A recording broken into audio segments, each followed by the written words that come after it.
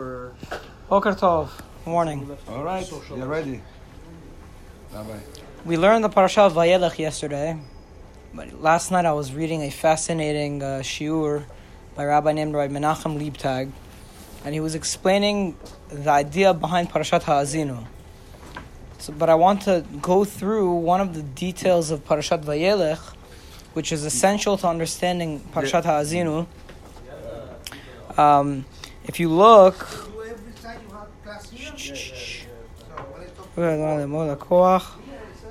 here. Where is it? Look in Parashat Vayelech. Yes. Where? Let me see. Tir. So I'm right there. Where is Shivi? No. Where is it? Okay, here. Look at Chamishi, Yes. Pasuk 17. Yes. Okay, so Yes. Hashem turns to Moshe in Pasuk 14 and he says, "You are about to die."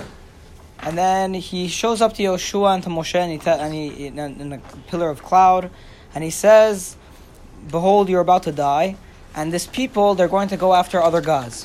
They're going to go and they're going to stray after foreign gods. And they're going to leave me and they're going to nullify the covenant that I made with them. And then on that day, I'm going to get angry with them." Pasuk 17. "I will leave them and I will cover my face, Yes. and they will be for food for their enemies. All these bad things will occur to them." Wow. And then they will say, and here is the key. This is what the rabbi was saying in the shiur. Here's the key.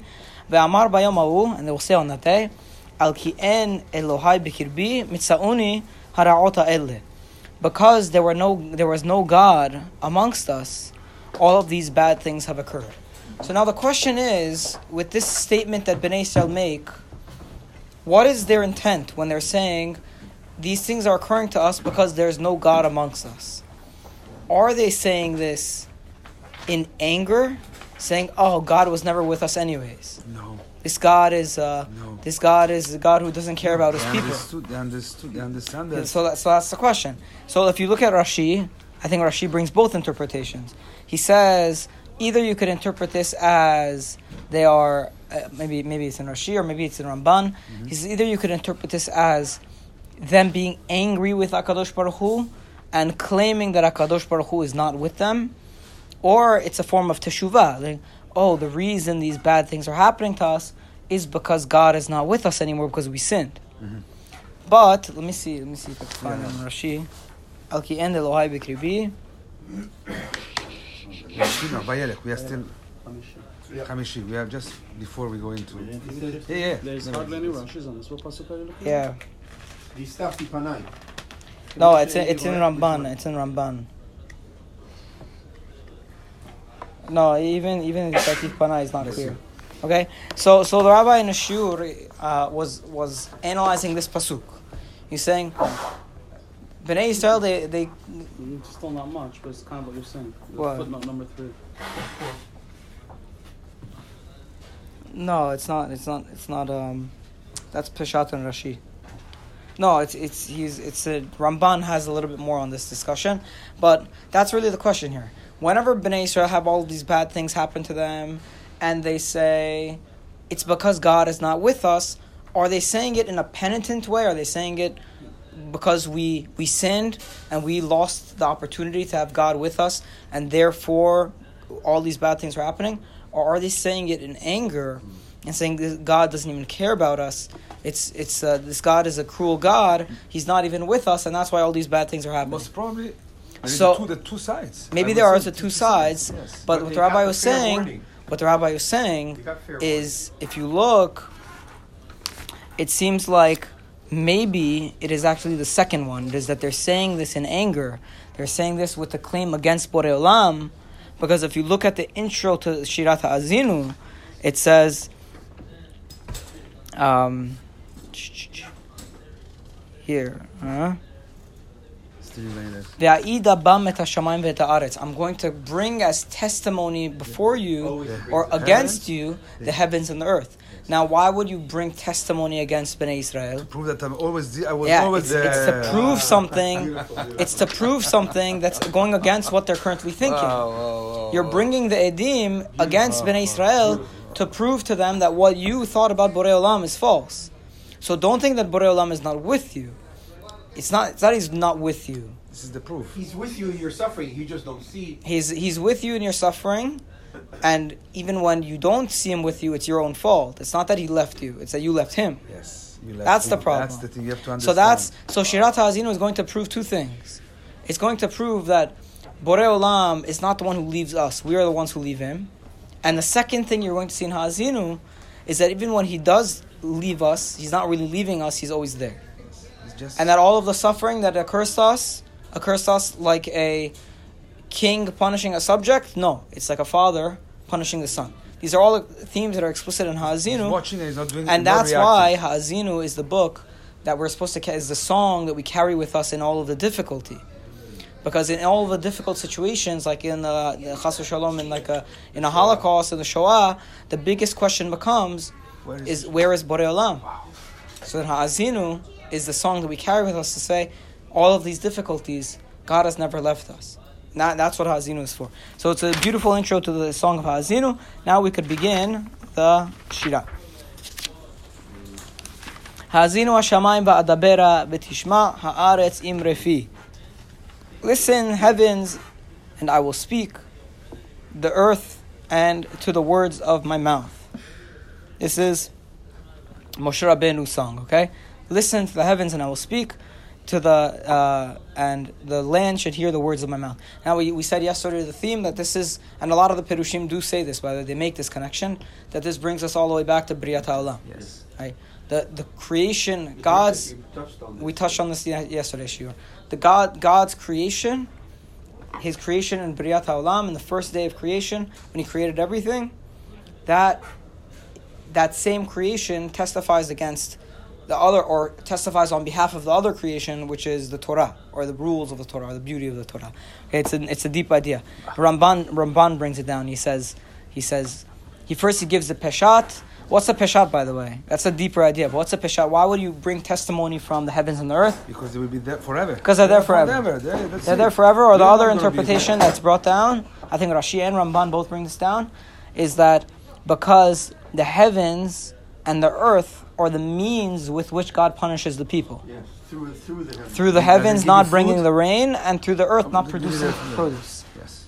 So because they are essential to the success of the people, if he wants to bring testimony against them, he uses the things which he would have used to punish them. That's so nice. Right. Yeah, So that's water, you cannot live. Those are the ideas. No food, Those you are cannot peshat live. ideas. Very And the Ramban says al derech haemet, but the truth of the matter is that this is a secret that connects us back to the creation of the world. The Shamayim and the... Yeah, the Shamayim and the billions Aretz. of dollars, but if you don't have rain, you cannot drink water, you're dead. Yeah, but again, Al Derech HaEmet, the Shamayim and the Aretz is referenced back to Birat HaOlam. And you have to recognize that Borei Olam, the one who created the rules of nature, also created the rules of proper living and of societal success. And the same way there's going to be rules of how the earth is consistently going to go around the sun, and we're going to have consistently all of the systems that are built into nature. We're also going to have with complete consistency the rules that Borei Olam lays out in the Torah for how a nation could succeed in its land. I think it's parallel. They're parallel. It's parallel. Exactly. It's so beautiful that it's parallel. Yeah, it's parallel because Borei Olam created both. Pasuk 2. Yarov kam matar dikhi. Let my lekach, my lesson, drip down like rain. Tizal katal imrati. Let it flow like dew, my saying. Kis'irim aledeshe, like raindrops on grass. V'chirvivim ale'aisev, and like showers upon grass. Now, what's the difference between, we said this in last year's shiur. A lot of the things that I'm going to say in this year's shiur are the same as last year because a lot of it was technical understanding of the words. Yeah. So, what is a lekach? I know, we have to go in 2 minutes. What is a lekach? Lekach is a lesson. A lesson. Why does it mean a lesson? Because what do you... You take something from it. What do you have... How do I say to transmit my teaching, Masoret. Masoret is like the tradition for the thing, limsor, to transfer to the next generation. So when I give masoret to you, what do you have? Your lokeach. So that's a lekach. Okay, so the masoret translates into a lekach. Masoret means something that you transfer. It's like a lesson that you transfer. Lekach is a Hebrew word for taking. It means to take something. Okay, so that's why lekach means a lesson. Now next, what is the relationship? What is deshe and what is Aisev? We said this in last year also. Also last year. Deshe is like when you see a large tract of grass. That's deshe. Esev could mean one of those blades. Yes. Okay, so deshe is like whenever you see the pasture. Deshe could mean pasture, and esev is grass. Okay, that would be the more proper definition. Finally, why is the Torah compared to rain on grass? So there are a few beautiful ideas. Because that's the only way that the grass can live and stay green. Good. So the most basic understanding of why the Torah is compared here, the Torah is compared to water, right? Like rain. And this is one of the most famous, most common metaphors for the Torah in the entire Chazal, in the entire Jewish tradition. Torah is compared to water across the board, in every single aspect.